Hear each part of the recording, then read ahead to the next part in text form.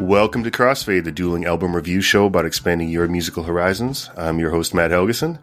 Jason Daphnis, with us as always. Hey, Jason. Hey, Matt. Can we call it the Boss Fade for this episode? Just this one episode? That's very... Have you been workshopping that all day? I literally thought about it like when I woke up at 7:30, and I have not stopped thinking about it. Boss Fade. I like it. And we will get to the boss very soon. First, though, we have a great guest. She's a great writer, writes about film, music, culture in general for outlets like Paste, Stereo Gum, Little White Lies, Bandcamp Daily. Has been involved in the Indie Heads podcast as well. Currently has an article up on Bandcamp Daily about Twinkle Park, As Much as I Forget. Welcome to the show, Natalie Marlin. Thank you for having me. Thanks for being here. How are you? I'm doing great. I've been putting both these albums into my head, and I'm just in a great mood because of it. Which is unexpected considering how dour at least one of them is. But I'm in the zone. I feel ready to hop on here. Yeah, and as Jason kind of alluded to, we're tackling an icon of American music, probably one of the biggest, I think, still living and active in terms of recording icons. I think up there with people like Dylan and people like that. Bruce Springsteen, the boss, New Jersey's finest. And I was really happy you picked this album. I had, I've had big Springsteen phases. It's kind of been a while. And I definitely had a big phase with this album. And listening to it was kind of a reminder. I think this really, I don't know if it's his best album, but it's definitely up there for me. I think that I kind of forgot how much I love this album. It's Darkness on the Edge of Town. I think it's probably not maybe as well known as Born to Run, but I think it's equal in quality to that. I think it's a little tougher of an album, maybe a little darker of an album, as the title suggests. So Natalie, just talk a little bit about kind of your relationship with Springsteen and why this particular album kind of resonates with you. Yeah, absolutely. So I grew up in a very Bruce positive household. My dad, from the moment I was born, just because he grew up with Bruce, was a lifelong Boss devotee. So it would be a sort of situation where all through childhood, I'd hear at least pretty much every major song in his catalog, but mostly kind of divorced from context, because at the age I was growing up in, having it be kind of like a CD household, there wasn't much straight album play. So I knew of some of the albums just as abstract objects more than I did actual products with their own sequencing and stories in miniature. And that's kind of where this record and this particular set of songs came into play, because for ages I had kind of written off Bruce as somebody who didn't really fit my sensibilities, felt a little kind of like a little too dorky and genuine and earnest in some capacities for kind of when I was getting kind of heavily into music as a teenager, my cool, detached sensibilities. And then it was not really until I kind of hit my mid-20s where I started kind of revisiting some of his albums as just albums and looking at them in sequence throughout his career, that I really started to click with them in ways that I found almost kind of surprising to respond to. I think a lot of it came from a sense of familiarity and belonging in terms of it being a part of my childhood and a part of growing up in New York, kind of a nearby local identity, but also there were certain parts of it that became kind of weird and naughty in terms of different expressions of gender expression, or ways in which he's posturing different elements of vulnerability. And so for a while I kind of flitted around a number of things in his kind of what's considered his golden era. So from around the time of Born to Run all the way up to Born in the USA, for some people, possibly Tunnel of Love. And from there, my favorite albums of his kind of drifted around. I loved Born to Run, obviously, but I was honestly more of a life, ride or die for Wild, the Innocent, the East Street Shuffle, which oh my god, you're the only other okay, that's my favorite Springsteen album, and nobody ever says that's their favorite. I love Wild Innocent so much. I took to it a lot for how that was the one that really kind of clicked a lot of things into place for me, because it was the place where when I was in my mid-20s and I was in the place where I could start kind of like appreciating albums as their own kind of like self-contained story arcs, it became such a clear ground for like examining Bruce in that lens, because that's, I feel, really where he starts to like develop as a storyteller, and that's where a lot of the songs are their own kind of confined narratives, but they have so much similar overlap in terms of focal points or ways that they're looking at these different subjects, these different figures that all kind of have like common ground, that it really struck me in that way, and that was kind of like what put everything into place. And for a time, it was when I visited Darkness, after that clicked, it became something where I really did appreciate what were, like, to me at that point, the highs. And I think because that album, Wild Innocent, had kind of grabbed my attention the way that it did, I was always kind of comparing other albums in that golden era against it. And so I kind of like held certain things against it at the time, but as time has drifted onward and I've kind of come back to Darkness on the Edge of Town, it's become this unique kind of record where I think what it's doing tonally is really distinct and really strong across the board in a way that I don't think another album of his, other than like say Nebraska, really does. Yes, yeah, Nebraska is great, and it's almost kind of exists, and it's like I don't know. Nebraska's weird. I almost feel like it's its own little world within his discography. Like that album is just sort of so distinct. But I guess let's hear a little bit. I mean, I like that you brought up, maybe kind of being turned off by almost, I mean, there's sort of a corny aspect to Springsteen. I mean, you can't really get around that. He's a romantic, and he believes in like kind of the big rock gestures in a way. And he probably never did that type of gesture much better than the first song in this album, Badlands, which is, I think, a very classic kind of Springsteen anthem. So why don't we dive into the first track here?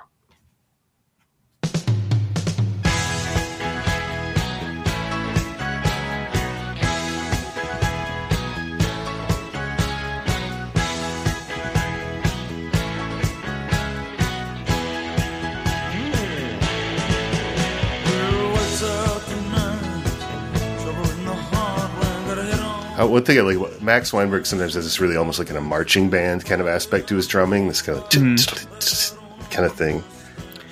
Yeah, it's I find this fascinating as such a kind of almost deceptively triumphant march in its own way for the album, because it feels like such a rallying cry. And then digging into this more, I had forgotten about this element. During this period, Springsteen was kind of obsessed with this idea of like four corners approach to an album, where like he'd start each side of a record off with these like big anthemic songs that were meant to be like kind of optimistic outlooks in the face of hardship, and then the record would gradually drift towards something more melancholic, a little more defeated. And this is kind of, I think, a real like pivotal example of that, where it's very much what I really like about Bruce's lyricism, and what I wasn't able to see by just kind of writing it off as corny, is that throughout his lyrics, even when he has that positive outlook, there is a continual reminder of the sense of hardship and of this kind of being beaten down. And I think that this song really exemplifies it in a lot of ways. Yeah, totally. I mean, yeah, and I guess, he sort of has a bleak, like, sensibility kind of hidden within sort of like anthems, which, I guess Born in the USA was like the ultimate example of that. It was sort of like misinterpreted, which is kind of a really bitter song in many ways. But yeah, it's like, you spend your life waiting for a moment that just don't come. It's kind of like, it's like a bleak line, but you feel like it's like this, powerful anthem thing. Yeah. I also, this is a great example of, one of the like underrated aspects of Bruce is, he has these often like very big anthemic rock songs that you sometimes forget how much like certain songs are kind of like rooted in the piano, especially during this era. It feels, it's very much a sort of type of 70s rock that it makes sense that he kind of drifted a little bit more toward like synth elements on Born in the USA, or kind of more toward just like pure rock as he kind of drifted into the 2000s. But it's fascinating to think of these songs as so rooted to an element that, like, outside of a few like big names like Billy Joel or some of the other contemporaries that kind of did similar things, he's working within this element. Yeah, no, totally. Also a lot of sax, which you just don't hear sax in rock music that much anymore, which I kind of like. Yeah, Clarence Clemons' sax player is one of just the all-time greats for just very good reason. That, like, him being on the cover of Born to Run, the kind of like shoulder that Bruce is leaning on, is I think a big giveaway in terms of like how vital he is to the sound of the band. Definitely. Well, I think I'll let you kind of guide us through here. Where would you like to go next? I think from here it's kind of tricky because I feel like the album as a whole almost kind of like does tell its own story in terms of going through the sequencing, and so we don't have to like dip into every single song with like this amount of detail, but like I think in terms of the next track, Adam Raised a Cain, I think the main vital part of it is I think there are a few things. I think the main thing there is he has these kind of backing shouts of vocals going on that I think are really kind of indicative of what his music means in terms of like being a part of like something larger than himself, like part of like a larger social ecosystem than just him. And I think that's the first moment on the album where he really does something that I think makes this album stand out to me is he throws his voice in weird ways across this album that I don't really ever see him replicating again. He does it there. He does it on Streets of Fire, which I'll probably want to delve into, yeah, but definitely. It's really this album. This album is in a lot of ways means for him to kind of like diverge from the big sort of like popular success of Born to Run and his kind of like frustrations with like dealing with like the legal troubles and a lot of these things that came from kind of like fretting over it production wise and sound wise and in terms of a popular appeal. And so moments like that are kind of, to me, little tells where he's kind of throwing caution to the wind and he's not quite concerned over whether or not it sounds pretty or right, but more about like what's the rawest possible way he can express these emotions. Yeah, let's hear Adam Raised a Cain.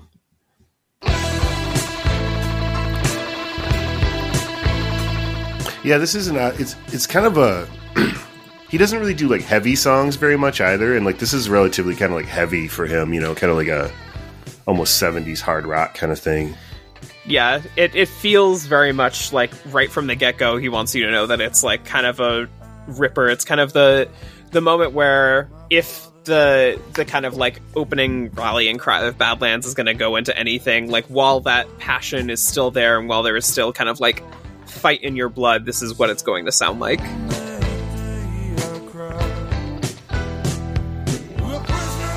And obviously like the kind of, you know, the biblical references, everything, you know.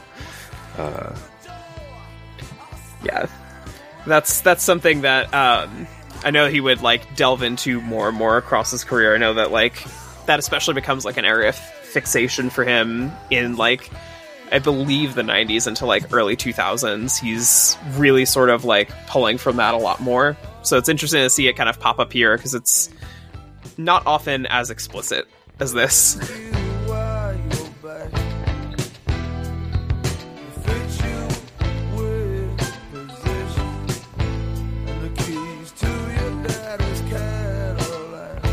Yeah, that's kind of, to me, what the arc here kind of moves on through here, where it's you have these first couple of songs that are really kind of coming out of the gate strong and coming with this sense of passion, and then it's from here where the rest of this side A really kind of, I think, is where a lot of the kind of desperation and bleakness and emptiness like kind of starts to peek through in a way that might not be entirely clear. I feel like the next sequence of 3 is kind of like, to me, one of the most like fascinating on this album, primarily because of how it deals with that. Well, I think it's only 10 songs. I think we can, if we kind of are judicious, we can get through them. So the next one is something something in the night, and this has always been a favorite of mine.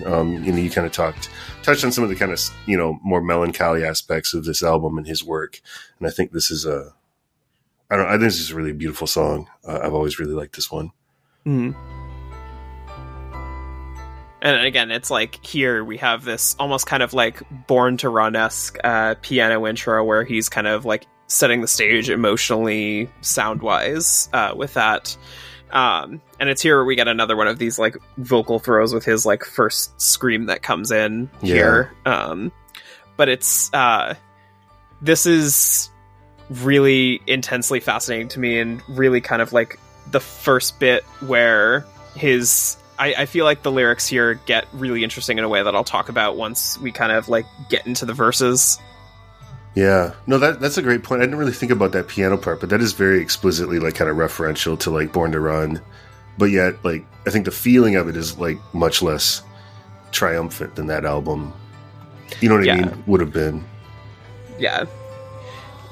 Like I think it's very telling that right from track 3 of this album, we have something that's kind of like in this emotional tone where it's like you look at Born to Run, which starts with Thunder Road, 10th Avenue, Freeze Out, and Night, which are all these kinds of they're all these kinds of like big kind of energetic songs, and then here we're already kind of in this like very melancholic mode. But I think this is the first moment in the album for me where he's really kind of letting it really kind of seep through just how much like for lack of a better word, darkness is permeating all of the narratives on this song. I especially let me see here. It's the second verse here where he says, "You're born with nothing and better off that way. As soon as you've got something, they send someone to try to take it away." Which is it's a absolutely bleak lyric, and something that it's an idea that he returns to constantly, of this idea that no matter what you have in this life, something is going to strip it away at some point. And no matter how much you're going to try to fill it with other things, you'll constantly have those reminders that has been taken away from you at some point by the world. Yeah. No, that's a great couplet there. Another thing I like that he does on actually the very first line, that he's kind of, he's can be very sort of like writerly, almost like short story-ish. And I always love that he kind of includes these little details, like while I'm riding down Kingsley, figuring I'll get a drink. Just like the reference to a specific street named Kingsley that you have no idea where that is, but it just kind of adds that like sort of almost short story kind of detail to these songs, which I always admire that about him. Exactly. I did also want to single out one other couplet here, which almost is... It feels, once you've gone through the album, almost kind of like a little bit too much of a tell in terms of what the album is trying to do. But the last verse here starts with, "Well, we found the things we loved. They were crushed and dying in the dirt. We try to pick up the pieces and get away without getting hurt." Which is... It really emphasizes this idea that it's the things that you really love and the things that you're trying to hold on to that, when they're taken away from you or damaged or destroyed, are the things that are going to hurt the most and sting the most. And it's a motif that will come across on a couple other songs. And that's actually kind of a perfect segue to what I think the next track is doing. So Candy's Room is interesting for me because it's almost... I feel misunderstood. I've come across people who love it. I've come across people who think it's the weak link on this album. Oh, really? I love it. Yeah, it has always been to me one of the standouts, just for where it falls in between these two somber songs as kind of like one last jolt of life here on this side. But I think the placement here is, I think, really deliberate, because rather than doing the Born to Run type thing where he's sequencing these like 3 really energetic songs in a row, by having this very like forlorn song in Something in the Night, right before Candy's Room, it kind of paints a different overtone onto what this actual song is doing. So I'm good to get into Candy's Room if you are. Let's do it. And this song to me is it's just exciting, like just the way this kind of breakneck way that it starts out, or not, this kind of building like drum thing. To get to Candy's room, gotta walk darkness with Candy's hall. Strangers from the city, call my baby's number. But yeah, like already it's like he's using similar bones of what has come before in these more like triumphant songs, but it already kind of like feels a little more dejected. It feels a little more, it feels sadder in some kind of a way because of how the piano is casting it and his kind of almost mumbling of these words. Man can keep Candy safe, we kiss. There, like that part's so great. Like, yes. No, again, Max with that kind of like Marshall type of drumming almost. Yeah, his work with that kind of mode is tremendous on this album, and I feel like it's also it's one of the strongest moments of dynamics across the album, where he really kind of uses the different modes he's working on the album to like great effect. But like lyrically, I think what's fascinating here is that on the surface it feels like what might be just kind of an uncomplicated love song, but there's a lot of unspoken tension beneath the lyrics. There's this idea that this like love interest is somebody who's like also engaging in some form of transactional sex, like being somebody for these other people, but also still belonging to the narrator of the song.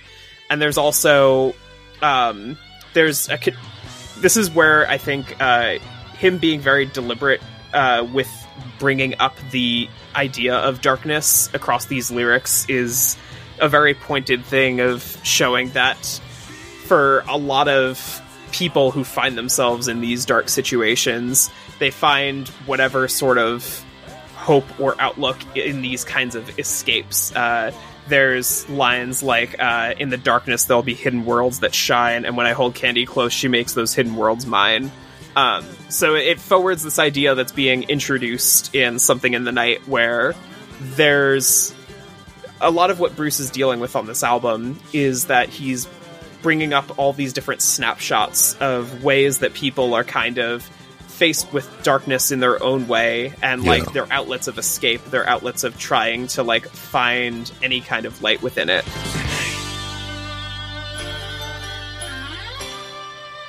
Which is also the subject of the next song that we have.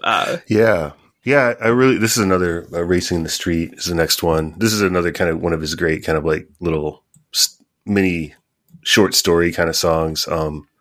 And one thing I was thinking about this, I was actually listening to Born in the USA, and there's a song there, Bobby Jean, which I think is kind of his song about Steve Van Zandt. But Springsteen writes a lot about male friendship, I think, in a way that a lot of songwriters don't. That I think is kind of interesting.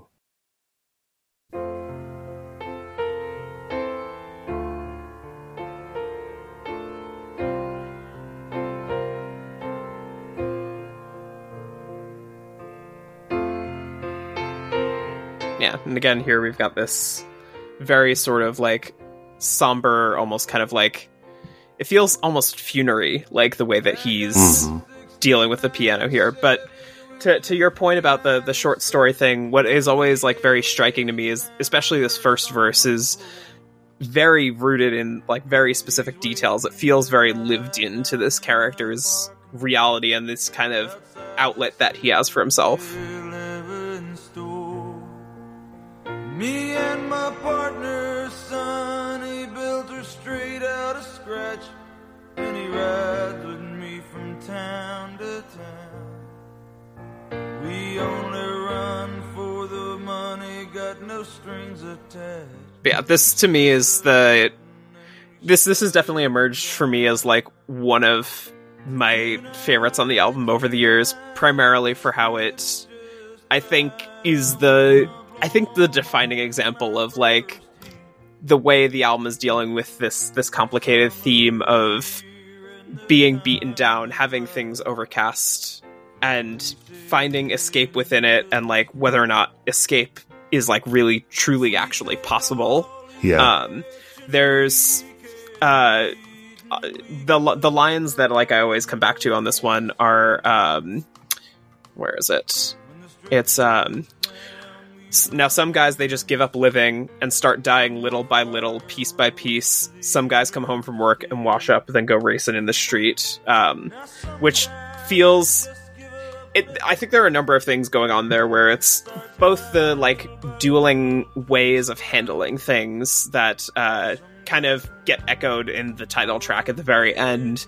But I think it's also indicative of the fact that the factors for both of these kind of schools of thought are the same. Like, there's going to be some kind of like force bearing down on like working class people regardless, and it becomes kind of finding however you're able to like go out and get out there and be able to kind of work through it, escape that pain, escape the misery. And for this, in what I think is really kind of telling about this song is that it doesn't really give an easy answer as to like whether or not this is a form of like actual escape or not. Like, I think the instrumental is like very reflective of that, because the song kind of ends unresolved. It's dealing with the narrative.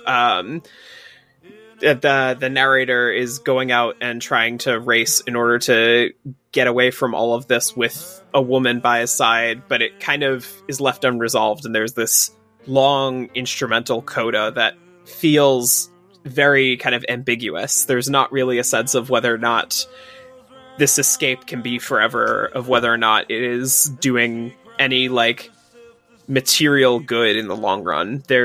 I think there's a lot unresolved and unsaid in kind of where the song ends.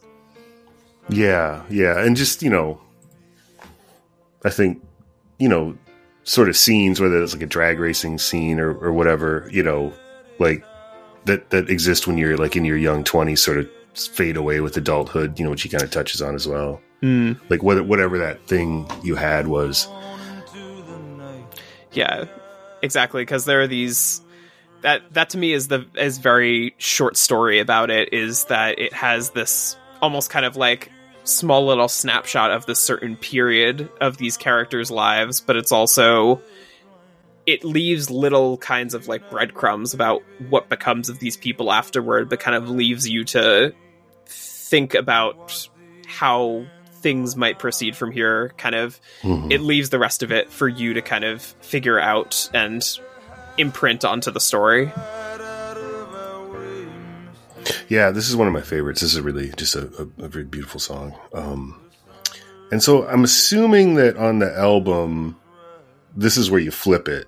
Yes. And the Promised Land, because that's what I love about, I do love, I think we lost something with sequencing of albums with vinyl, because like there was sort of that natural inclination to like start the next side with kind of like, something to kind of grab you. And obviously Promised Land is, in more in the mode of like Badlands, maybe not quite as triumphant, but this is another, one I think that's sort of an anthem for him.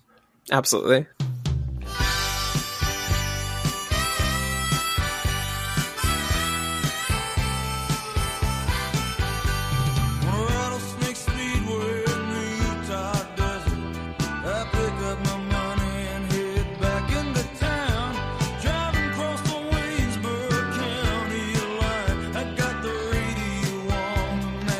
And another, biblical kind of, America is the promised land kind of reference. Yeah.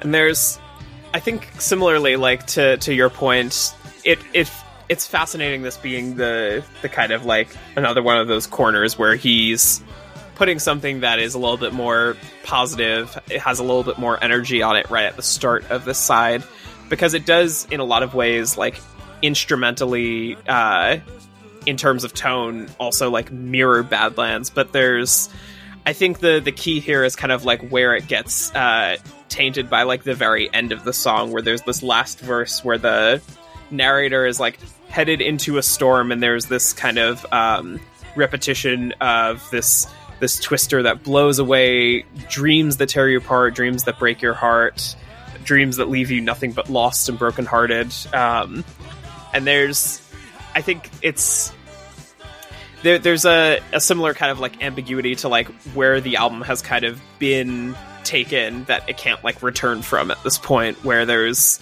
this sense of you're going to have to weather something, and you're going to have to hold onto any sort of belief system if you're going to make it through, like have to hold on to some kind of hope, and whether or not that hope stays strong and is able to weather those storms is just kind of it's unclear. Mm-hmm. Oh yeah, definitely.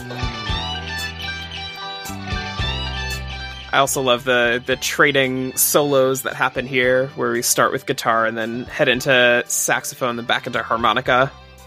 Yeah, there's in general a lot of some great guitar work. I'm assuming that's Steve Van Zandt.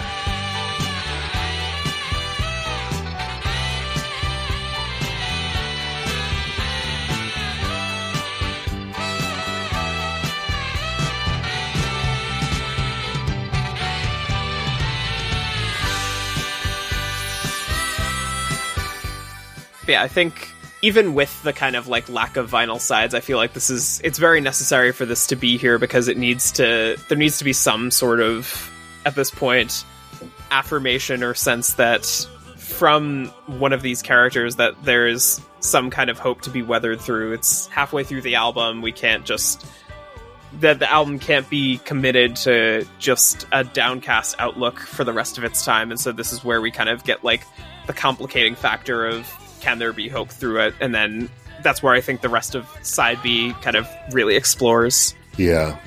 And the next song is maybe one of the grimmer ones on, which, you know, working class life has, you know, always been sort of one of his main, I think, themes in general. The next one, Factory, you know, is a pretty bleak view. Mm-hmm.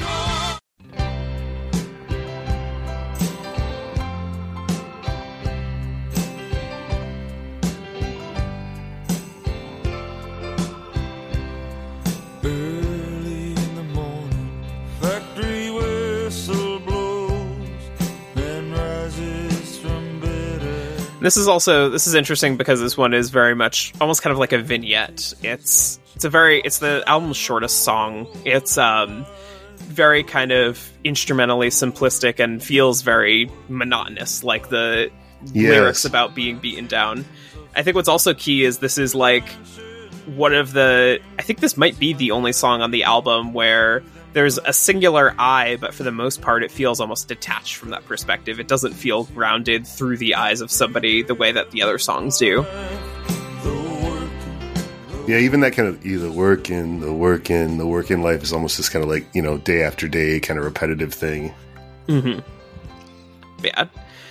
And I think this is, it provides like a necessary like breather from kind of like the promised land getting you started, but it also provides that glimpse into like for what Bruce sees as the main sort of factor that gets like kind of the cloud that hangs over working class life.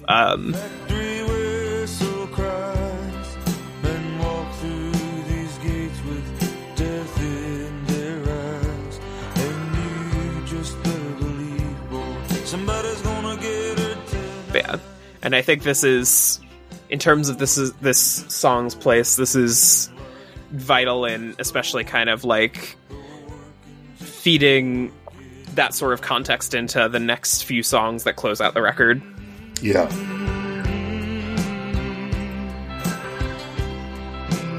All right, let's go to, we just got a few left here. Let's go to Streets of Fire. I think you said this is one of your favorites?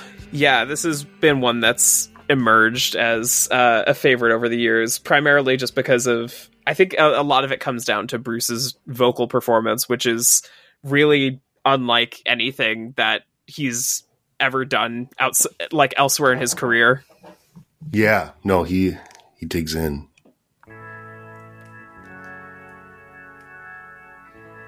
almost kind of churchy kind of thing. Again, going back to the kind of like religious themes throughout the album. You don't care anymore. In the eyes of time. And here we got this first verse where it's all about like being weary, just being like rendered tired by all these circumstances. But then we hit the moment where I think again the dynamics like are really key here. In the weak rise and calls you embrace you at your insides. And baby, I ain't no liar. I walk streets of fire. Yeah, it's that guitar and drum hit is Yeah, no.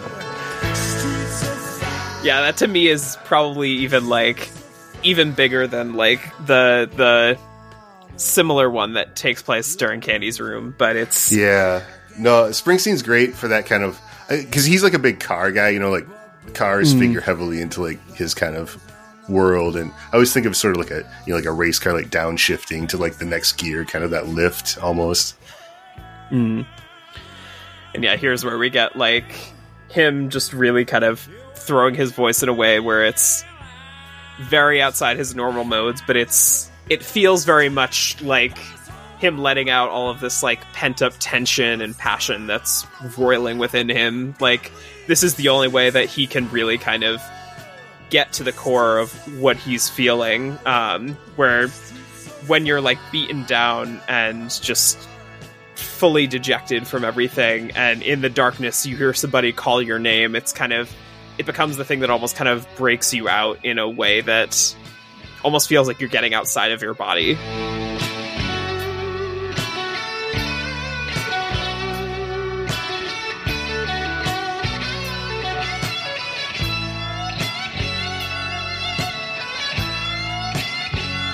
But yeah, this is one where if we're continuing the kind of short story way of looking at things, I feel like this one is interesting because there's not as much grounding detail wise, but I feel like it's what I really like about this record is that it kind of combines very sort of deliberately narrative pieces with these songs that are almost kind of more like tone poems, where it's very sort of detached of like clear specific details, but he's getting across like so vividly what these people are feeling and what they're experiencing, to the point where you don't necessarily need those details because you've had them kind of placed at certain intervals throughout the album.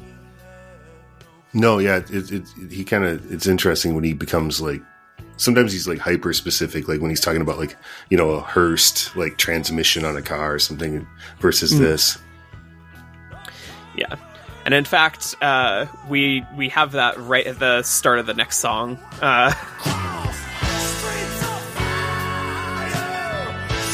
Do you want to jump in? Yeah, let's do it. Let's Prove It All Night, which this one is kind of, I think, in his live shows has kind of, you know, become like somewhat of a, you know, a mission statement for the band.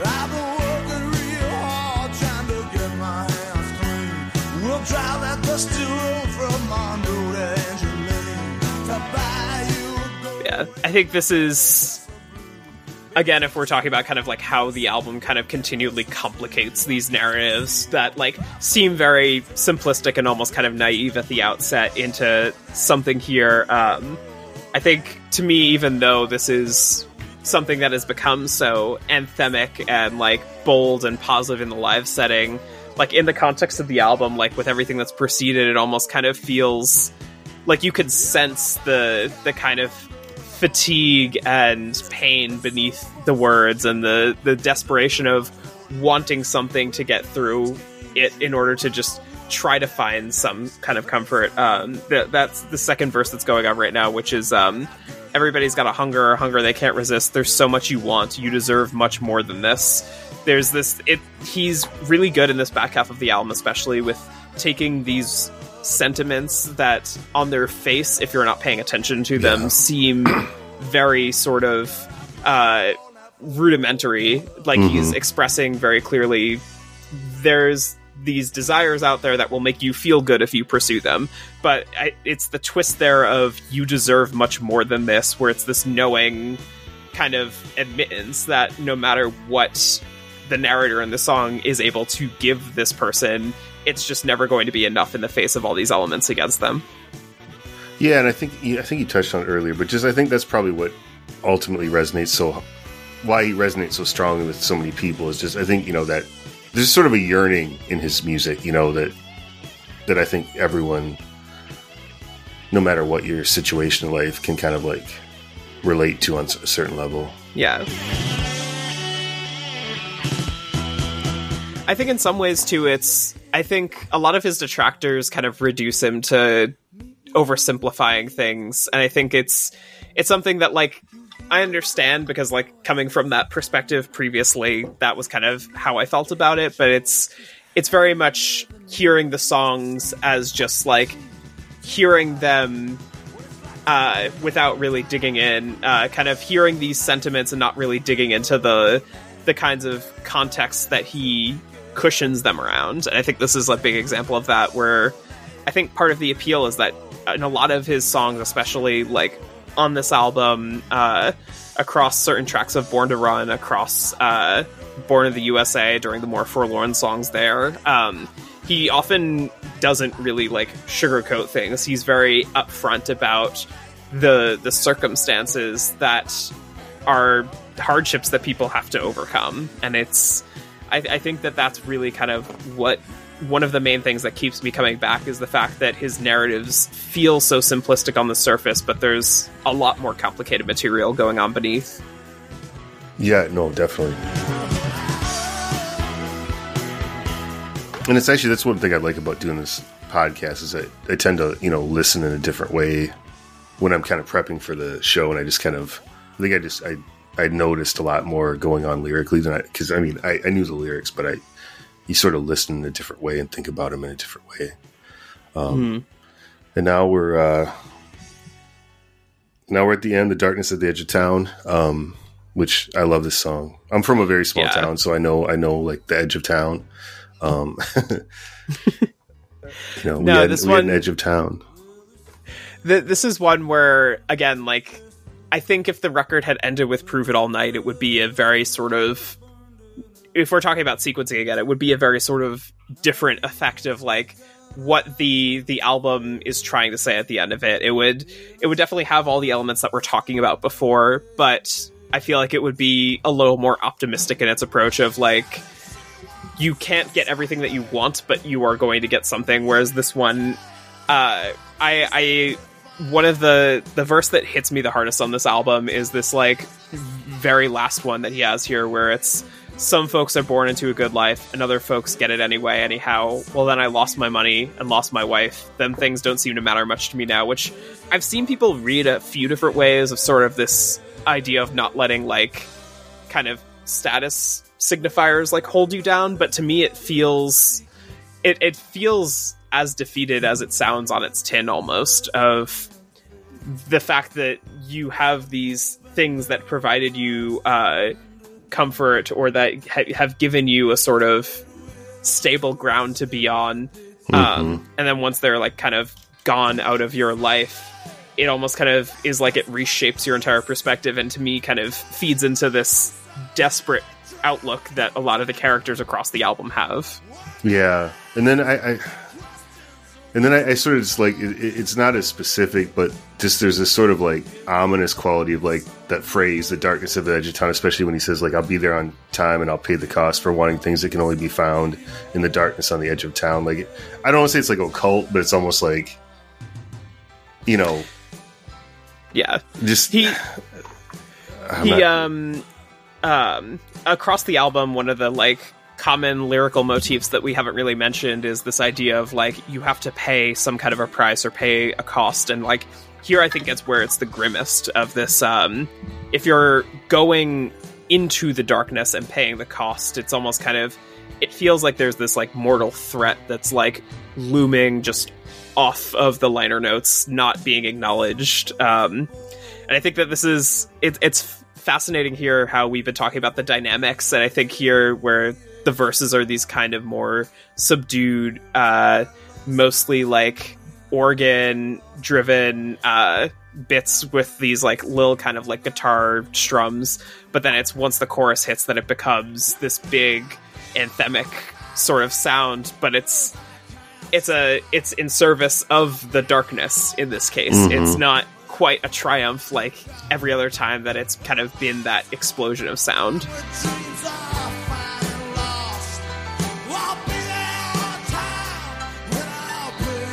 But yeah, it's, I think when I really started clicking with this album and realizing kind of just how neat the thematic package of everything going on in the sequencing is, in terms of charting the trajectory from Badlands all the way to here as like the big capper, it became a sort of situation where the more I kind of poured into it with that kind of context, the more it kind of emerged to me as a text that is this rich to like dig into. And I think that's, in a lot of ways, that's kind of become why it's become my favorite record of his over time. Yeah, no, it was really, I hadn't listened to this album for a few years, and it was really, yeah, it was just really good to kind of reconnect with it and kind of remember and also listen to it a little more deeply than I probably had normally. But yeah, this is, I think, it's a kind of a masterpiece for him, I think. And even, like, I think, like, you talk about sort of like the grimness. I think there's that kind of interesting quality between even like the cover art compared to, like, you alluded to Born to Run, where it's this kind of, celebratory thing where he's kind of leaning on Clarence and they're in the middle of, some sort of marathon live set, you imagine, where on this cover he's kind of just alone and kind of looking somewhat, he's got a sort of inscrutable expression on this cover, like a little shocked or scared or something. Yeah. He's looking like a little more like haggard here, like intentionally so, where it's like you see his like expression on the Born to Run cover and you see like what he is in the moment, which is like this kind of like young jovial guy, like full of life, like getting the opportunity to kind of live out his like rock fantasies. And here he's just kind of like there and staring out, and the space that he's in is very bare and very stark, and it feels it's almost kind of like a punch compared to Born to Run, which feels a little more like inviting in its warmness. Yeah, definitely. No, I really love the cover of this album. It's a great photo of him. Well, this is great. I'm so glad you picked this. This has been a real pleasure to listen to again.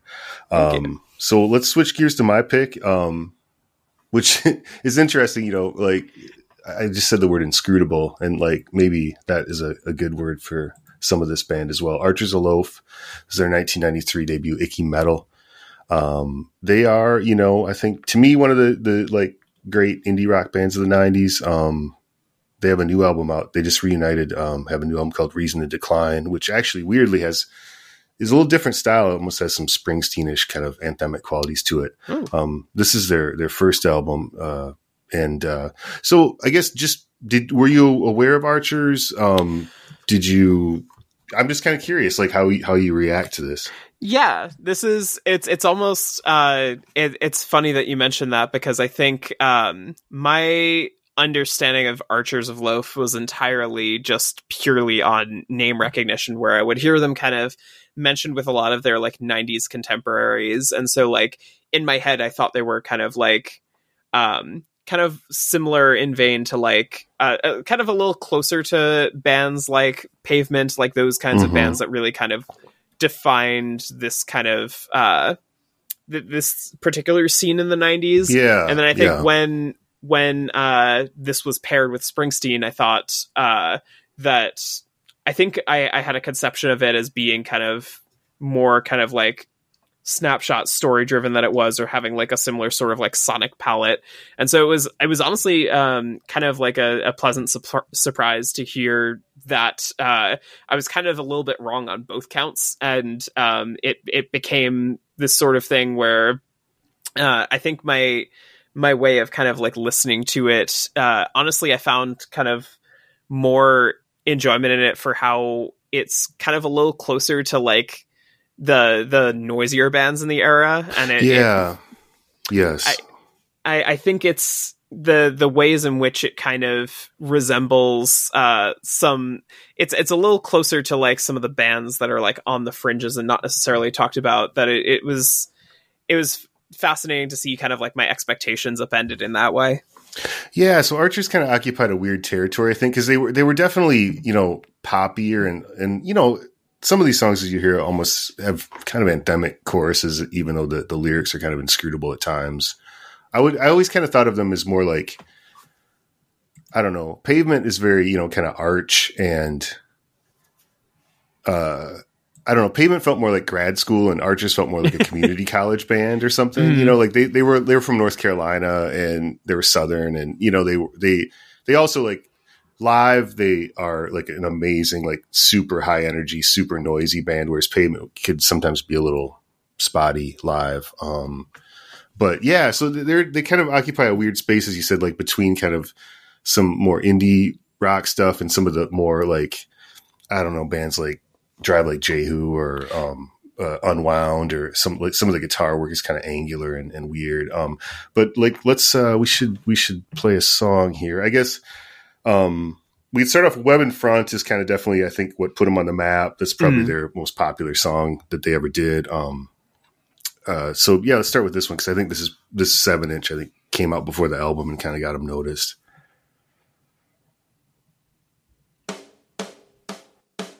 Stuck a pin in your backbone, spoke you down from there.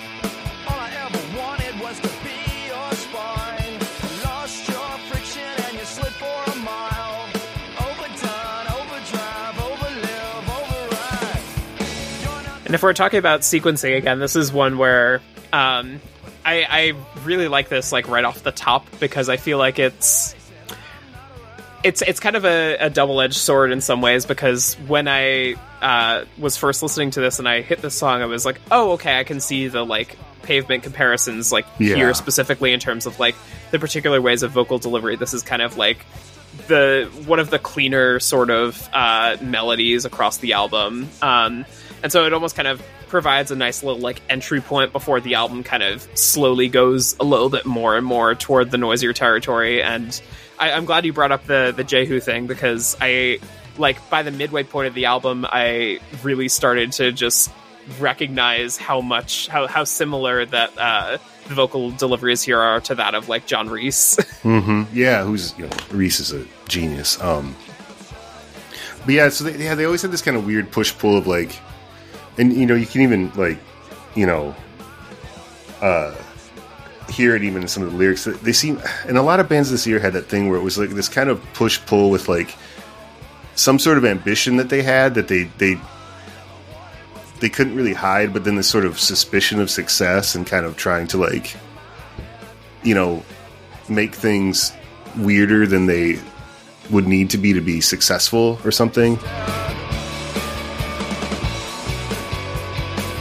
Well, it gets to the point of, I think, what you're talking about with the kind of inscrutable lyrics, because I feel like sometimes it becomes kind of clear like what the sentiment is, even if it's not necessarily clear kind of like the context it's being set in, or like what the meaning behind every single lyric is. And I think that this is like a big like key example of that, where this is one where it's the refrain is, it's very easy to pick up on the sentiment, but it's abstracted in its own weird way, where the sentiment is, all I ever wanted was to be your spine. And it's this idea of like being somebody's like support and like literal backbone, but it's like the choice of word of like spine specifically is one of those things that feels a little like arch and displacing, and becomes this kind of I think it's one of the earliest clues in the album that like the band is their own kind of like idiosyncratic approach, and it's like kind of tweaking certain things just enough to kind of really kind of get you to raise an eyebrow. Yeah. And then the next song, Last Word, this one gets a little bit more kind of noisier and less kind of poppy in a lot of ways. I like this one a lot.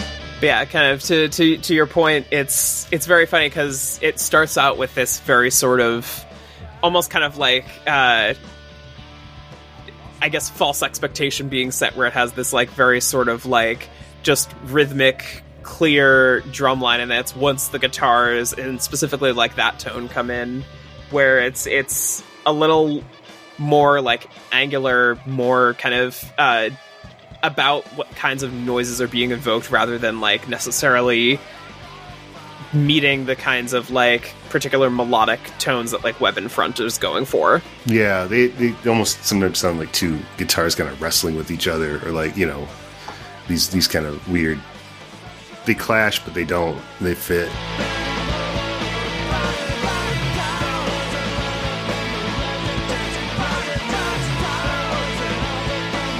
And this is another one where it's like the kinds of ambiguities in the lyrics kind of get to a very fascinating point where there's this like returning thing of swallow bubble, I lost my chewing gum, and then the second time it comes around, it's my mistake, now my blister's left, which is it's a like strange sort of like unexplained metaphor that is kind of left to sit in for something that would be kind of like more direct and more to the point.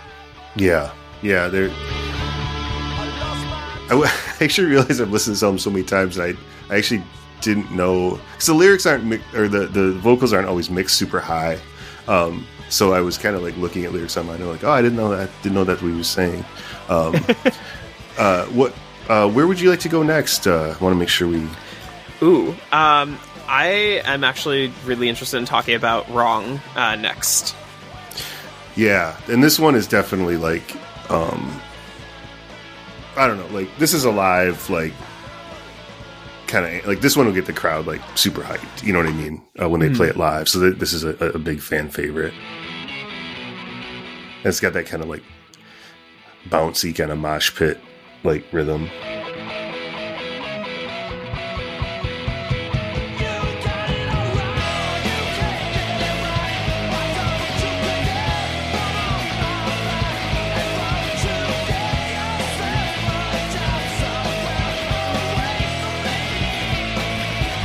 I think this might be another, like, this might be a little bit of a, like, stretch to compare it to. I'm not sure if this is the correct song to really sort of, like, pull it out for, but, like, another point of comparison that, like, came to mind for me is, I think something more akin to, like, Dinosaur Jr., where you have these 90s bands that are more about, like, kind of really kind of evoking these, like, loud, heavy sounds, and the ways in which guitar tones are implemented.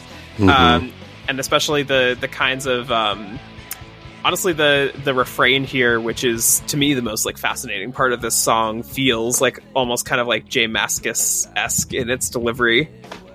Yeah, actually his delivery right here, is very, I never thought, that's really good, I never thought about that, but that totally is, that kind of, like, slack-jawed kind of thing. But yeah, I really love, I was in a similar place where when I first listened to this earlier in the week, like, the lyrics didn't quite faze me except for, like, what little things could peek out, so I didn't actually catch the kind of, like, turn that the chorus takes here until I was reading up on it, and specifically, like, looking at just writing on the reissue that had come out for the deluxe release, and had read writing that, like, had singled out that kind of, like, turn where it goes from I do not think you could love me anyway because you are inferior to me, which is the part that I, like, picked out, and then I didn't realize it shifts once he kind of comes back blaring with because you are superior in all aspects to me. Which is it's I think it gets to that point of, like, that's a very particular kind of, like, 90s, like, songwriting style that's almost kind of like, it's sarcastic, it feels a bit tongue-in-cheek, self-deprecating in some ways, but it's I love the fact that it's kind of, there's a complication to it. It's not, like, clear-cut one way or the other. It feels like it's almost like whoever the song is being addressed to, like, the way that the speaker is talking almost shifts on a moment's notice. Yeah, no, it's a very, I mean, this is a very 90s album, for sure, and that kind of, like I said, that sort of ironic, not ironic thing, one that I wanted to touch on, which I think is really one of the catchier songs, but this one is like really explicitly sort of like this one's Might, and this is just really like ambivalent about the whole concept of being in a band, or like, you know, really is this whole enterprise. Like, it's on their first album too. It's like it's on the first side of their first album. He's already questioning like is being in a rock band like a complete like kind of waste of time. Which I thought was kind of a funny thing, which I think, you know, like this was a sort of a common thing, but at the same time, it's like, you know, even in their sort of rejecting the whole thing, like they're making really catchy songs that have kind of pop hooks in their own kind of skewed way, which I think is sort of a funny impulse, or an interesting impulse.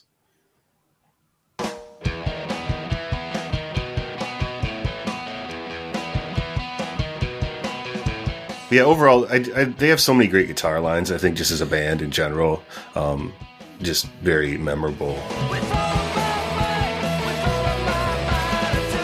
Yeah, it's interesting you brought up the like very sort of like rooted in post-hardcore like contemporaries that you were talking about, because it's like I think it was around here where I was thinking about how a lot of this I can see the very clear like direct through line to a lot of the kind of post-hardcore bands that followed. Like, I'm thinking about just kind of like you're talking about like something like Unwound, or honestly the one that kind of came to me is like, if we're extending into like the early 2000s, like I see a decent amount of like in some of these tracks, and You Will Know Us by the Trail of the Dead, in some of these. Oh man, that was a good band right there.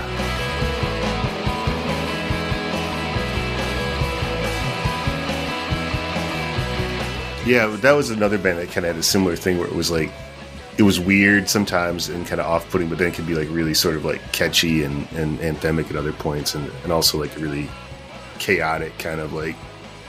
I think that Archers, you know, compared to a lot of like bands like Pavement or some other bands, had a real like they maintained sort of this like core of like kind of a punk band like energy to them, even as they weren't a punk band obviously, but.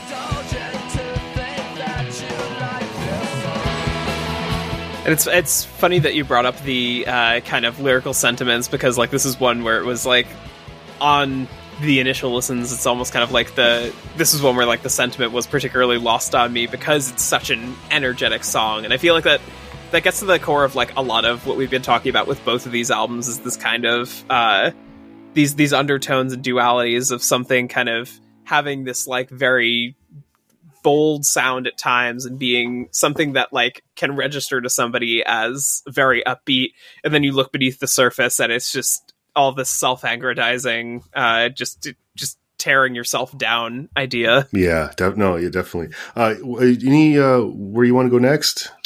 Ooh, I would love to talk about Lyra Your Hole. Let's do it. And this is one where it feels very, the guitar here feels very, I don't even know if I would call it Jehu so much as I would call it kind of like a little more like Hot Snakes, if we're talking about like Reese reference points. Yeah. But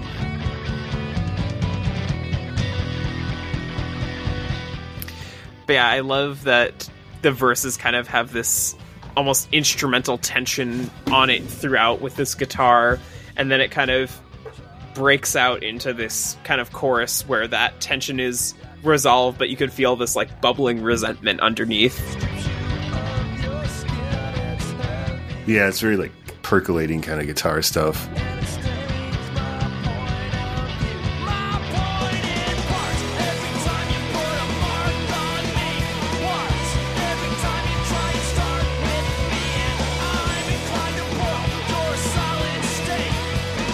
But yeah, again, like the record's starting with like such a kind of clear, almost kind of poppy vocal style, and by here the vocal style is almost sneering in a lot of ways. It becomes this kind of projecting the voice to be more about like expressing a kind of like mood of disgust rather than like trying to fit in with like radio friendly contemporaries.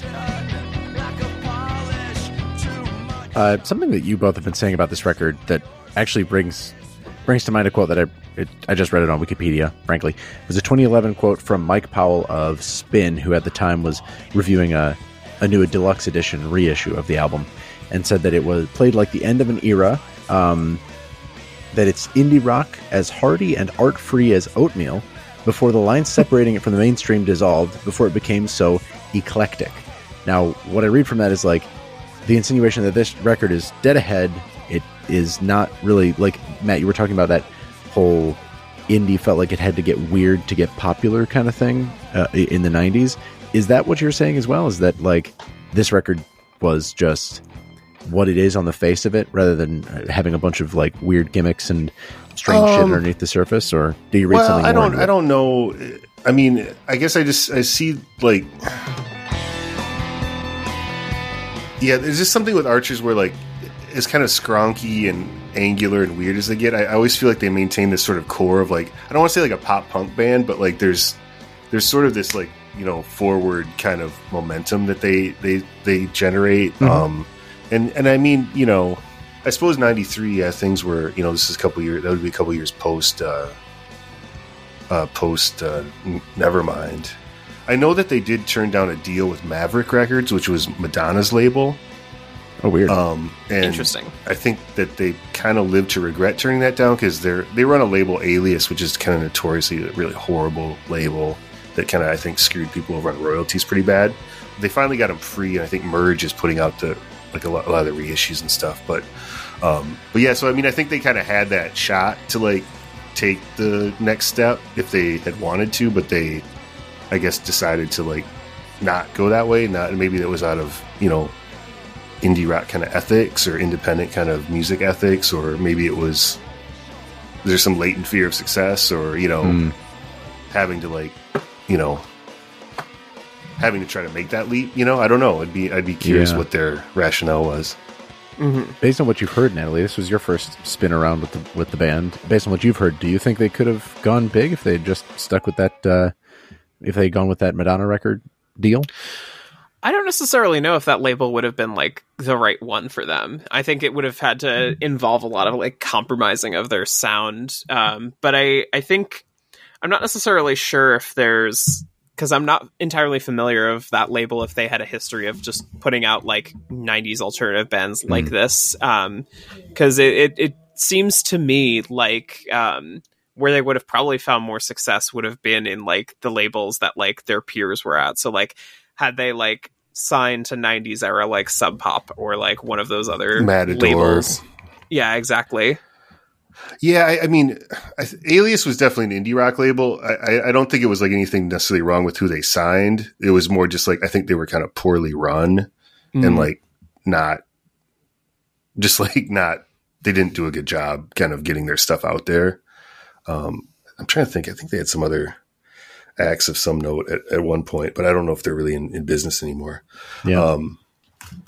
One that I like, and it's interesting because it kind of, this one points sort of a finger into the far future for Eric Bachman, the lead singer. He did a project in the kind of early 2000s called Crooked Fingers. He's also done some time in the band and studio and touring band for Nico Case. In that era, Hate Paste kind of has, like, a folkier element to it, and it's and the kind of, some of this is a little bit more similar to what he ended up doing later after Archers of Loaf.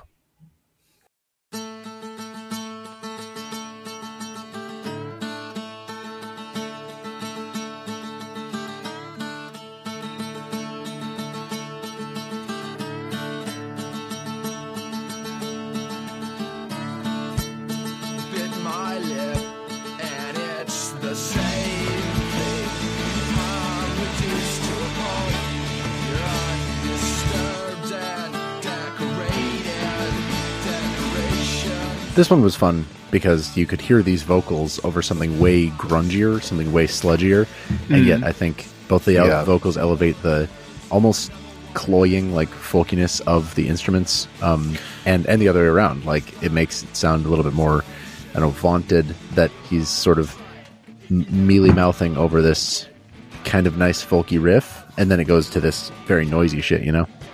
Yeah, and it's waltz time, which I always like. That is pretty good, actually. I'm a big waltz time fan. Waltz punk. You got to bring it back, Matt. There's also something curious about it falling, like, basically, like, right around the near middle part of the album, where it almost kind of, once the album has given you time to settle into its kind of sound and the way that it's constantly shifting in its sort of ways, because, like, one of the things that we haven't really addressed is, after a while, the beginning and the end of the album have these kind of, like, more fully formed songs, and then in between there are a lot of these kind of, like, smaller interstitials like Might or Fat or Sick File that are kind of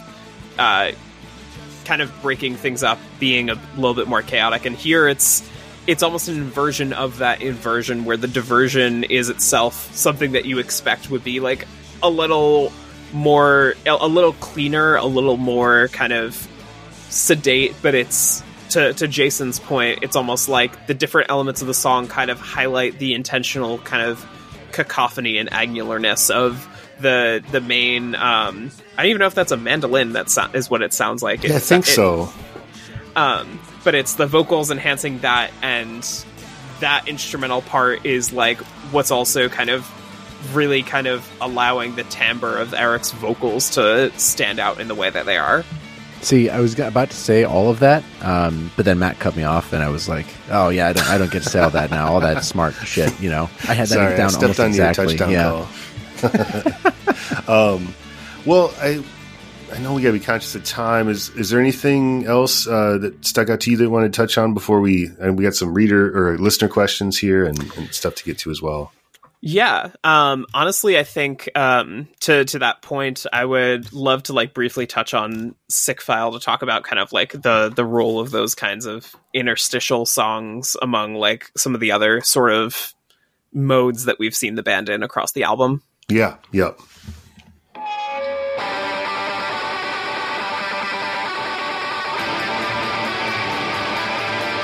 And here it's fascinating because it almost kind of feels like really kind of like rooted in hardcore, where you almost kind of have these like pseudo panic chords and this it feels like the point where it's like all the kind of like tension that's been bubbling across the album that like maybe has had release points has really kind of hit the most like fervent point. Like I believe this is like, if not the fastest, one of the fastest songs on the album. It feels very primed for like a mosh pit moment. Yeah, it's definitely like that kind of classic hardcore beat, and it feels like maybe a throwback to like maybe these were bands that you guys were in like 5 years before this or something. Mm.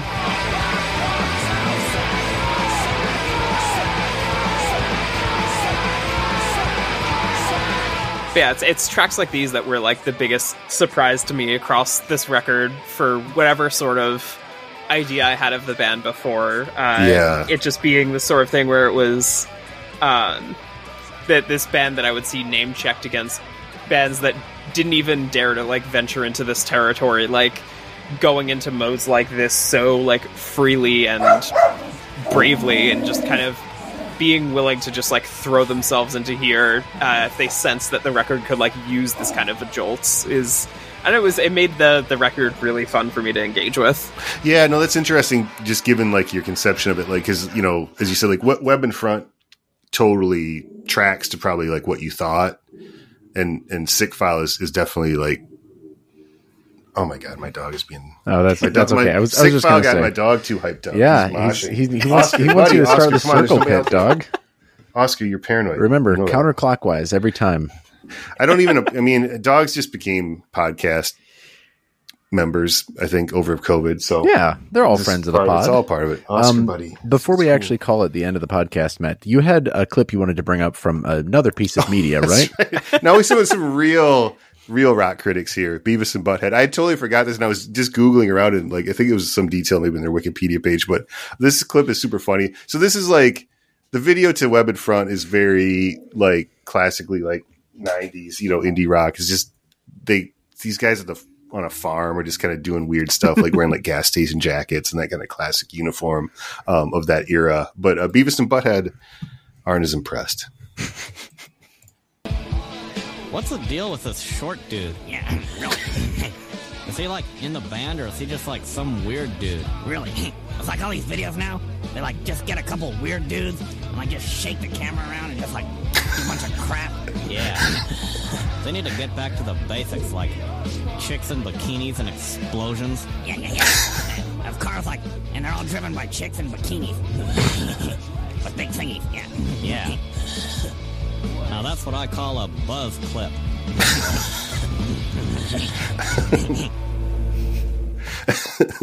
That's it. It's just crazy because like I just love that they just get weird dudes and just like shake the camera around, which is what? not unlike the video. I just thought of a bunch of fucking Primus music videos when he said that. Yeah. No, that's the Beavis and Butthead. I kind of forgotten how funny like the funniest parts really was when they were like watching like videos. I remember there's an infamous one of I think they were watching Cut Your Hair by Pavement, and like Beavis just starting like, these guys, they just need to try harder. That's pretty good, actually. Yeah, no, Pavement didn't always try that hard. That's part of their charm. But yeah, no, it was like those video parts were so funny. All right, well, I feel like we covered Archers pretty well. I think we'll let Beavis and Butthead have the last word. And we got some. Natalie's graciously agreed to stick around for some listener questions, and so Jason, you can let's quiz. For sure. Well, first I should do the whole pluggy-wuggy deal that if you're a patron of MinMax on patreon.com/MinMax, MINN with 2 N's, MAX, you can send us questions and songs for our guests to listen to and respond to, and all sorts of fun other ways. I mean, we're not the only thing that you get, but of course, you know that this is a piece of free content, a free podcast feed, wherever you listen. But that's the bonus that patrons get. Can you tell how good I am at this now, Natalie? I mean, I feel like I never do this with any of the other podcasts I make, but that's the sell. Go to patreon.com/MinMax, MINNMAX, to get a bunch of fun content, including video games and movies and watch-alongs and all sorts of weird shit that Ben Hansen does with all of his best friends. But for this time, you're going to hear questions that our supporters who really like our show have suggested, and some of them are returning actually from previous episodes because I thought they might be appropriate for our guest and music that we've discussed today. Anyway, first question comes from White Max, who says, "Hey, Crossfaders, we all know that our tastes peaked in high school, and what we were listening to then was the best." White Max's question is, what music do you enjoy now that your younger self would dismiss and maybe call you lame for listening to? Natalie? This is a tricky one because I mentioned obviously Bruce off the top of the podcast as an example of it, but like I feel like a lot of my earlier listening tastes were kind of just strangely dorky in their own rights. I love to tell people the fact that I was very into Steely Dan in high school, which is not kind of that's actually very cool. It is cool now, but at the time it was kind of the dorky thing to be like very into Steely Dan in the year like 2008, when you're like 14 years old. But I think if I would have to give an answer, it would probably be some of the more like mellow stuff that I'm into now. Probably some of the more kind of like acoustic singer-songwritery stuff that I listen to, or like the kind of more overtly folk stuff. I'm thinking like this is also just in terms of like filling in blind spots where I would have like otherwise just not really dared to venture. So like stuff like my girlfriend has like really gotten me into like Anais Mitchell, or like thinking about Nathan Salzberg, who's a folk musician who I like got really into last year. He is so good. Yeah, Psalms, that record last year was like probably my favorite folk release of the year. It's a really incredible one. Nice. Matt, do you ever think back on what you used to listen to and how you judge yourself today? I mean, I think if you want to go back to like, middle school, or I think that I liked a lot of different music, but it was definitely, aggressive guitar oriented music. So I'd say all of jazz I like now, all of classical pretty much. And I think, more, I doubt that 13-year-old Matt would have said like Joni Mitchell is one of the great songwriters of the 20th century or anything like that.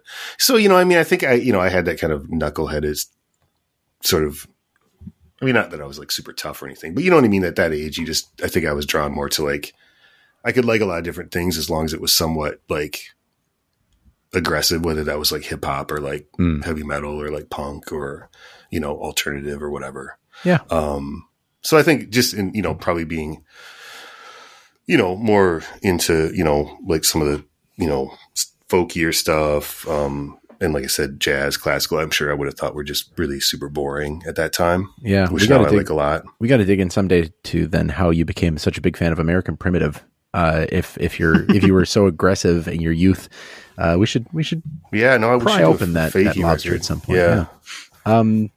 Well, I gotta say mine, like anything that was made to dance to, I would have fucking reviled in high school. Like any of the dance pop or like hyper pop or any of the stuff that I actually listen to now. I'm going to a Magdalena Bay concert this Friday, and I can just tell that 14-year-old Jason is hanging his head in shame. He has more hair, but he's a fucking dipshit, so who cares? But I should get to the next question. John Jensen actually asked this question on our episode with Todd Hansen about the Beach Boys and Nina Anastasia. He asked, what music would you want played at your funeral? Let's start with Natalie. This is probably the trickiest of the questions for me, because whenever this question comes up, I realize it's not something I tend to think about. I think I understand that there's a lot of like I think a sort of like impulse to like associate like a very meaningful or like beautiful piece of music with it, but for me, it's almost kind of like, I don't know. It almost kind of incites its own sort of existential terror of like, oh, what do I want the last thing to be remembered, me being remembered by be?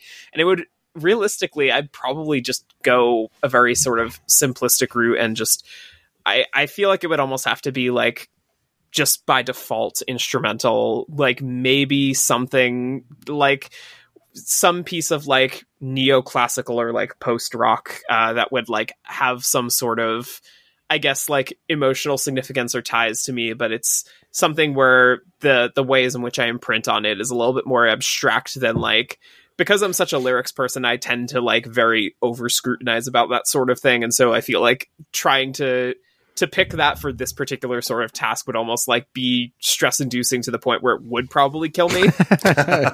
Self-fulfilling prophecy. Yeah, it's a tough one. Yeah, there's so many ways you can go with it, and yeah, I'd probably just like defer to like whatever I don't know, whatever church music they wanted to play if that's where it happened. I don't know. I don't know. Like I'm trying to think of like a song. Like, if I was gonna go like kind of off track, I might go with Husker Du's cover of 8 Miles High by the Byrds, which is definitely one of my favorite songs. It's pretty aggressive, but I think it's got this kind of like very all-encompassing kind of psychedelic kind of swirly quality about it that is really powerful to me. I think it's like, to me, like the best cover of all time. Wow. And so we'll go with that. It'd be counter programming, I guess. Counter programming. Keep it alive. Okay. Internet Levi on our episode with Austin Wintory asked, hey, Crossfade, how do you go about diving into an artist with a large discography? Or do you start at the beginning? You look at their best albums? Do you watch a YouTube guide? Do you start like with their most recent release? Natalie, you've listened to a shit ton more music than I do. Do you ever run into that problem? And how do you ever like surmount it?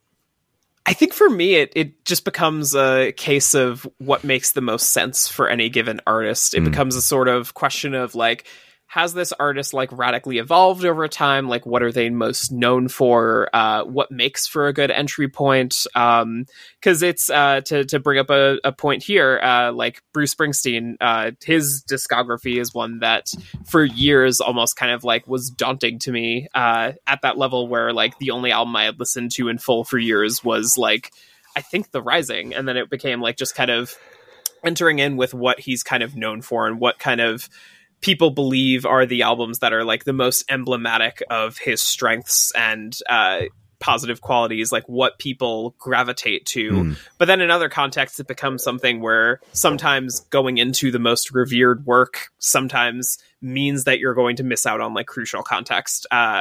To give a story, earlier this year, I do this thing every year that's big on Twitter, which is a music writer's exercise where in the month of February, you pick an album a day and you listen to it for the very first time and you like throw an off the cuff review of it up there. And a lot of times I try to pick like blind spots, and in this particular instance, earlier this year, I wanted to do an album by Coil, and I was going to do like Ape of Naples, and like one of my friends like rightfully steered me away and was like, no, you can't just like go into like the most like well-known thing from there. There's a lot of like context in terms of where they're coming from, like how they're kind of building the sound from the members, and that's a record where the context has kind of like radically changed. And so to me it's all dependent on what makes the most sense. If it's an artist where you can just jump into the most well-known albums or right at the beginning and kind of get all the context you need from there, I think that that's a viable solution. In other instances, it might be a case where you might need to like sample some other stuff and get a sense of what the artist is like before you kind of like really dive into like the big meaty heavy hitters. Yeah, I don't know if there's like a Bible Bowie album, for example. Like you would need to sample from throughout that. I mean, he's the most low-hanging fruit I could imagine. But like, yeah, Matt, do you have a more prescriptive way of doing it, or is it all contextual for you? I guess sometimes, I mean, obviously it's pretty easy to kind of find usually like the canonical record or whatever that is generally, but I kind of like to try to find like the more of a fan favorite type, like I'd almost compare it like to tonight, Darkness versus like Born to Run, you know what I mean? And probably like the band I worked the hardest, like years. It was like, I would work at it and it never quite clicked. And then one day it was like a magic eye painting. I was like, this is one of the greatest bands of all time, hands down. The band The Fall, from England. And, so yeah, I think I tried This Nation's Saving Grace, which is kind of like always the pick, but then I found like Hex Induction Hour, which is kind of like, I think more of like the fans, like true fans fave. And that one kind of turned me on, or like, it's a good example. Like you mentioned Steely Dan, like Asia would sort of be the pick. But then there's like, I think like The Royal Scam. I was going to say, like, this is a fun inverse question to how we actually approached that episode, because you gave it to a non-Dan listener and you said, The Royal Scam is the one, and he fucking hated it. Oh my God. And he was like, I've never liked Dan. I've never listened, and this does not help. I don't like this. That was really the only negative reaction like super negative reaction that we ever had. But I really appreciated it. He was very honest. And I see that as a problem. I should have gone for like Asian. Probably would have like known more of those songs and stuff. But I guess I always try to like to find those ones, which like, I mean, maybe Darkness might even fit that bill for Springsteen, like I said.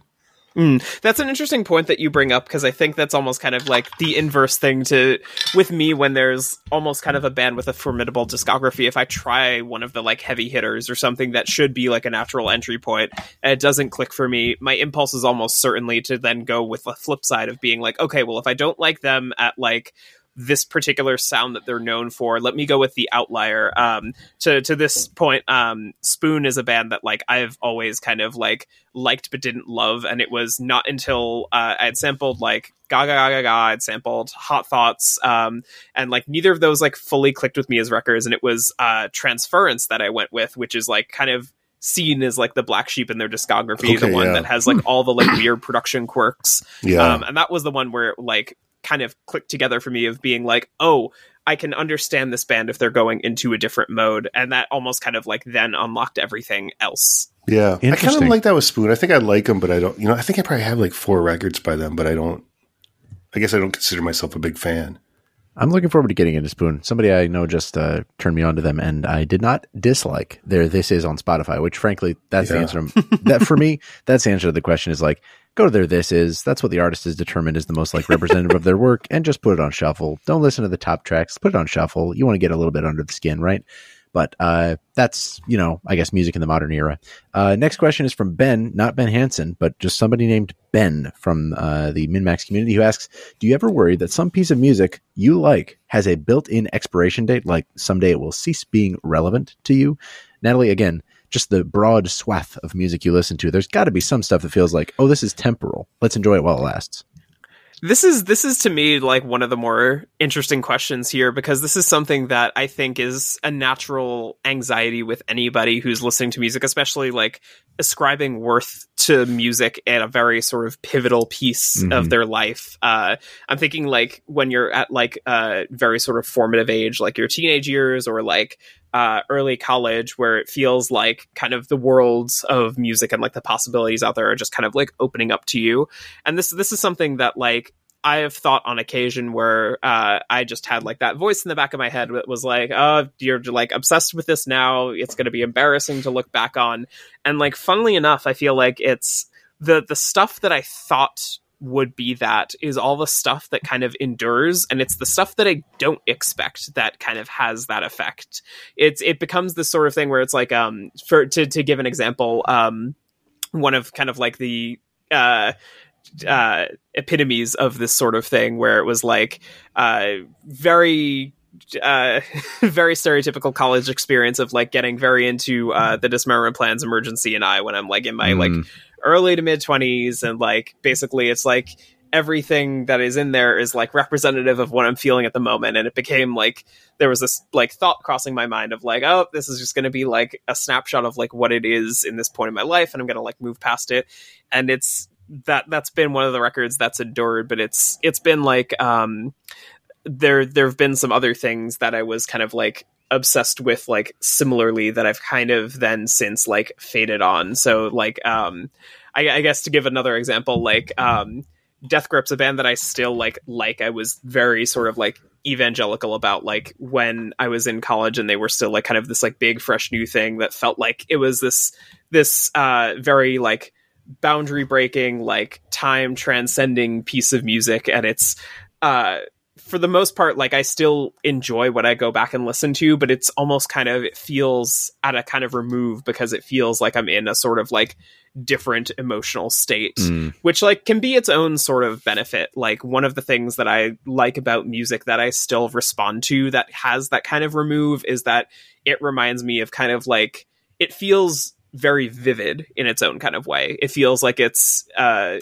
listen to it and it feels like it's its own form of a reminder of where I was at like the point in my life where I heard it. And it's not necessarily a bad thing. It's I think sometimes it can be embarrassing, but I think a lot of times if the piece of music is still good, you'll still be able to see the worth in it. Yeah. I guess I tend to not worry about that. You know what I mean? I don't think you can, like you said, it's hard to predict. And I've definitely, lived longer than both of you. And I've had things that kind of have drifted away from me and drifted back. You know what I mean? Like over time. So yeah, even songs that, I guess I tend to think of like, if it's something I don't like anymore, I tend to look, I try to look at it fondly, like somebody you're friends with in like first grade or something that you just, moved or something. And, like that was at a certain time, that was, what I needed, the song that I needed or whatever, Yeah. But I don't, it's really hard to predict, I think, Death Grips, I'm with you. It's been a minute since I liked that when it just seemed really exciting when it came out, and maybe that excitement dissipates over time. I should check that out again, but yeah, I don't know. I think it's like life. You can't predict what's going to stick and what's not. So I just would not worry about it. That's a healthy way to look at it. Me, I separated into what's like. You're dead to me. I separated into what's going to be like musically relevant to me. What can I tell my interests are right now because I'm, pubescent and a little bit stupid. And what is like, oh, this is actually messaging. Maybe it's music and lyrics dichotomy of like, this is a message that will connect with me now because I'm young versus later because it will feel kitschy, because it will feel sentimental, whatever, like the All American Rejects is a band that lands on both fronts. Like, I don't think that band holds up. And I feel like when I was young, I listened to them and I was like, this is the music of my time. This is my time now. And then, they just sort of like fell off the face of the earth for both me and I guess the rest of the world. And it doesn't feel like bad or wrong that happened. It felt like I enjoyed it while it lasted. There was a natural, like Ben asks, expiration date built in. Just like, wouldn't eat food after it's rotten, wouldn't listen to this music after it doesn't apply to me anymore. That's that's the way I contextualize it, which has led me to probably avoid listening to a lot of music that I might still like. But, my problems are my own. This podcast is not about me. Tanner Hoisington asks, actually, this was also from our episode about with Mike Park of Asian Men Records about Alkaline Trio, a record he helped produce, and The Exploding Hearts, which is one of the abiding favorites of this podcast for me. Tanner wants to know, how do you feel about bands that split singing duties equally among members? That was directly in reference, I believe, to Alkaline Trio. But I think it's appropriate here because, again, I just want to pick at the nits of Natalie's brain on a lot of the music she listens to. Do you have thoughts about that trope, about that structure for a band, Natalie? It's interesting because I hadn't really thought about it, like, I guess, very sort of intentionally before the question arose, and it became the sort of thing where I've spent all day kind of like racking my brain for artists that I've listened to, but it's the sort of thing where I think I don't really tend to notice or care about it like in a more kind of active sense, unless it is like an active detriment to the music, because I think it becomes like a tricky thing because it's like your mileage may vary, like whatever sort of works for you in that particular context, where for my own sake, it becomes a kind of situation where so long as the different vocal styles like mesh together in one way or another, or the ways in which they contrast are exciting in some kind of way, and the record or the live performance or however it is you're engaging with the music doesn't feel too disruptive in going from one to the other. Because I think it's the sort of thing where it's like growing up with the Beatles. That's like the big, easy, obvious like answer to that. But it's also like Jason is aware that like one of my favorite bands is Animal Collective, who like are on some releases definitely skew the vocals more toward like one member over the others. But there are times where it's been kind of like even neck and neck between like Avey Tare and Panda Bear there, and it becomes a case where it's like, when it's most organic, it feels like its own way of giving a record or a band its own kind of distinct identity. And I think it could be a valuable tool if used correctly. Interesting. Yeah, I mean, I like it. I think it worked out well for the Beatles. But I think like the band would be one that I was about to say the band between Rick and three really iconic vocalists. Fugazi had Guy and Ian. I think, unless it's really bad or something, I think it kind of adds some interest to what's going on. Yeah, it helped like define each of them again in the band's case specifically, helped to define their like vocal presentation to contrast them against the others too. Like Levon has his very country twang. Richard Manuel sounds like he's just always on the edge of like a next bout of depression. Rick Danko kind of sounds goofy and like hee-hawy, like an old country bumpkin or something. Like it helps, I think, define characters within a band too sometimes. In addition to like, I can assume that because Richard was singing this song, he wrote it, and it's like, oh, that means a lot because I know how Richard turned out, Yeah. Really. Oh, Low would be another great one. Alan and Mimi. Oh, yeah. That would be a great. Yes. You had to get the Minnesota angle in, didn't you? You know what? I don't care where they're from. That's one of the great bands of the last 30 years, Low, to me. I will put them on my listen list because I've had that chance. They really truly are. Yeah, that's also another one where I feel like that's one where, like, going back to the large discography question, I'd be interested to see how you dive into that because their early stuff is so vastly different from where they are now. Yeah. Well, vastly taking different. Recommendations. Otherwise, it's the this is for me. If I had to sell maybe Things We Lost in the Fire. Okay. Or the new ones are really good too, though. I mean, even the last album's great. Yeah, it's a unique situation where, like, of their early sound, I think like Things We Lost in the Fire is like really good as like an idea of like where they started out, and then probably I'd say the trilogy of albums that they've just done, which are all with the same producer, BJ Burton, kind of to give away the game, they start as like a slowcore band and gradually get into something that kind of morphs that with something more akin to noise. And so the first album that they did with him there, Ones and Sixes, is kind of like it feels like the stepping stone album, like the transitional one where it's like it's starting to be there, but it's not quite there. And then the last couple are kind of more overtly noisy, and the last couple are both excellent. Yeah, boy, they have so many. I mean, I'm thinking of like The Great Destroyer is really good. Drums and Guns is really good. Wow. Drums and Guns is great. Jeez, when really? actually, you should almost check out like really early stuff, like When the Curtain Hits the Cast, like just Yes. for that like ultimate, like, I mean, you talk about slowcore, like they were like They had a beat a minute. Yeah, I mean, they were, like people used Yeah. to sit down in like the 7th Street entry for their shows Wow. on the floor, like the whole crowd would be sitting and like shushing people and stuff. Wow. Yeah, I'd say from Curtain Hits the Cast especially, try out Do You Know How to Waltz, which is like kind of, I think, the defining kind of early song from them for me, where it's this gradual, like sort of very intentionally slow, like almost 15-minute song. Whoa-y. Okay, I'll give them a listen. They sound exciting. They sound fun to watch the rise of. More like high, if you know what I mean.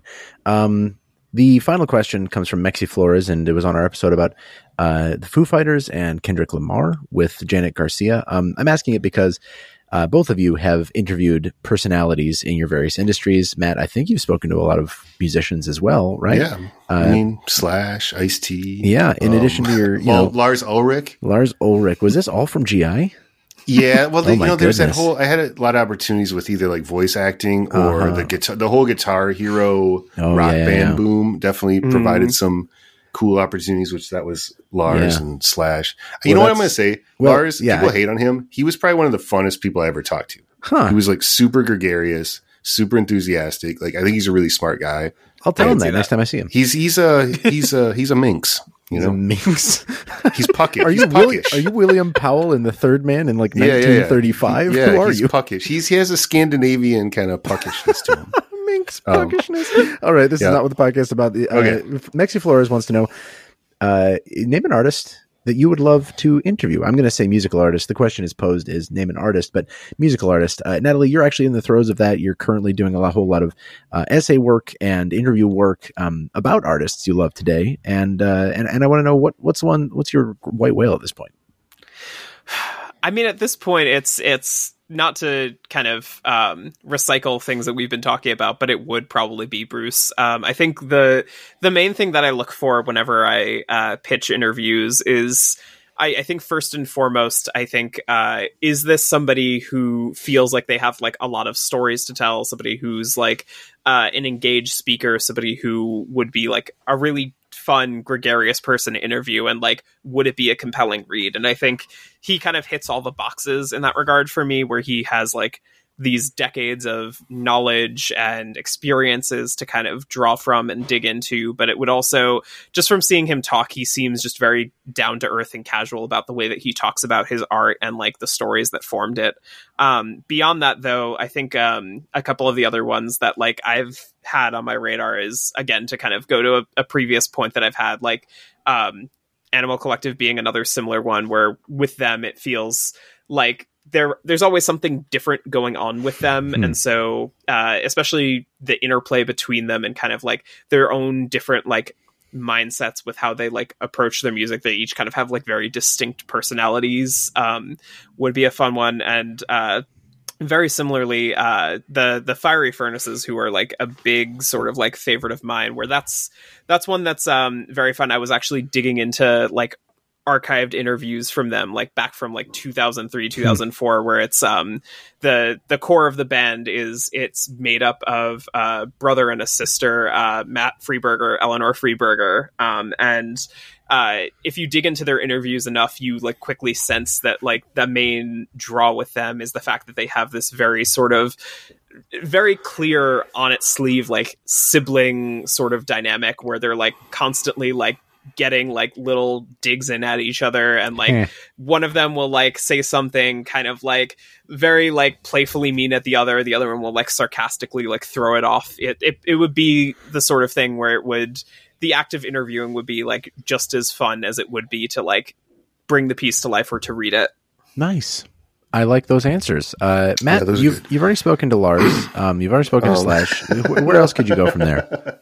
I wanted to say real quick, I'm not super well versed on the Fiery Furnaces, but for some reason I got really into Eleanor Freeberger had an album called Last Summer about maybe like 10 years ago. Anyway, that's a great record. That's a really like that one song, In of the Seventh Ray.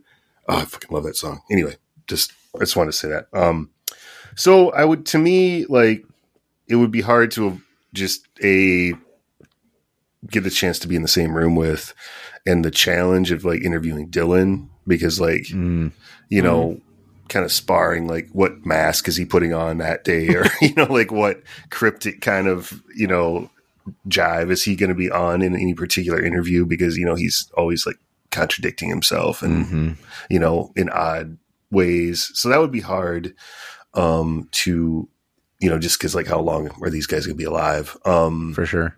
I would like, there's a lot of people that I would like to interview from like, you know, late 80s, early 90s, you know, even later hip hop artists, like maybe like Andre 3000 from Outkast, Slick Rick, I think is a really weird and interesting dude. And I just feel like sometimes, you know, I think due to, well, factors like maybe racism or how seriously hip hop is taken, like I feel like when I read interviews with rappers, it's always sort of about like whatever the narrative for that release is, like, you know, record sales or success, or like dealing with haters, or like whatever beefs are going on and stuff. Like I'd really like to sit down with like these guys and talk about like how they actually made records, or, you know, how they approached writing lyrics, or like how they made beats, or how they interacted in the studio. Because I feel like there's a lot of like that kind of, you know, information or interviews and stuff about like how like Rumors by Fleetwood Mac was made, or things like that. But I feel like maybe hip hop wasn't always taken as seriously by maybe the sort of, you know, critical establishment or journalism. And I just think there's probably a lot of really interesting like stuff about the craft of actually making records that would be interesting with those guys, or people of that nature that I don't think exists to the same way that it exists for like, say, classic rock records. Yeah. I think you should get Del behind the mic and just ask him Del would about, be like, he's a fascinating dude. Yeah. What video games are like today. What he thinks about cloud streaming technology and all that shit. The guy predicted like the downfall of the Dreamcast or whatever, right? Yeah. No, Del the Funky Homo Sapien, that's a great example though, Jason. Like, you know what I mean? I just don't, there's probably not a lot of like long form interviews. There's really about him, not. I'm looking at his Wikipedia now and it's all just like factually, he fell and broke his ribs at a concert. That's kind of all we know about him. Yeah, and he's like Ice Cube's first cousin, and I don't really know what that relationship is like. I didn't know this. Jesus. Yeah, we got to know this. Let's get on. So, you know, I think there's a lot of gaps in like, in the same way, actually, you spoke about games, like there's not enough just documentary of history of games. You know what I mean? I think that exists in hip hop as well. And that's maybe two art forms that, you know, took a long time to be taken for sure seriously, you know? Yeah. Well, that's the end of our list of questions, actually. We have another Crossfade tradition of allowing our listeners and supporters to suggest songs for us to play as our outro each time, because, hell, it's kind of like pirate radio. We're not on YouTube. Google doesn't listen to this podcast, doesn't know that we use whole tracks at a time. I got so excited I forgot to mention the name of the supporter who suggested this song for us. It is Tactical Dreamer gave us this song, The Man Who Outran Time. Thank you again, Tactical Dreamer. This one is The Man Who Outran Time from the soundtrack to the video game Aerial Knights Never Yield. A game I haven't played yet, but I listened through about half of this soundtrack before recording because it's another level of like funky hip-hoppy stuff. Have you taken a listen to this one, Matt? Yeah, it was super funky. I liked it. Like some good sax stuff, kind of cool, like little bass line, and kind of like skeletal kind of groove. I thought was cool. Like it was a fun song. It's a good production sound. It's like you put Budos Band or Menahan Street Band in front of like a stock hip-hop groove, and it just works for some reason. This is a really good track. We're going to play it on our outro, but I'll let Matt handle plugs and goodbyes and all that kind of stuff before we actually play that. Yeah, well, number one, Natalie, thanks so much for taking the time to be on the show. We really appreciate it, and this is like super fun conversation, so thank you. And you can check Natalie's out at Twitter. Natalie's Not In It is the handle, and that has some links to some of her work and just general thoughts, as long as, you know, Twitter exists. So if you want to support something that's going strong with great leadership, unlike Twitter, MinMax, under the auspices of Ben Hansen on Patreon, patreon.com/MINNMAX. You can support there. We appreciate it, and we appreciate you listening, and we'll see you in a couple weeks.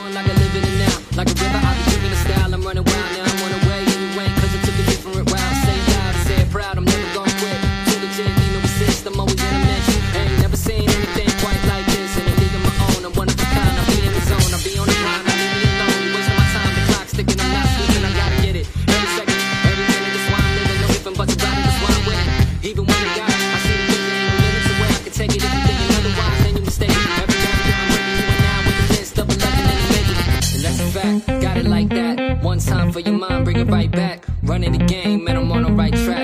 in the game, and I'm on the right track.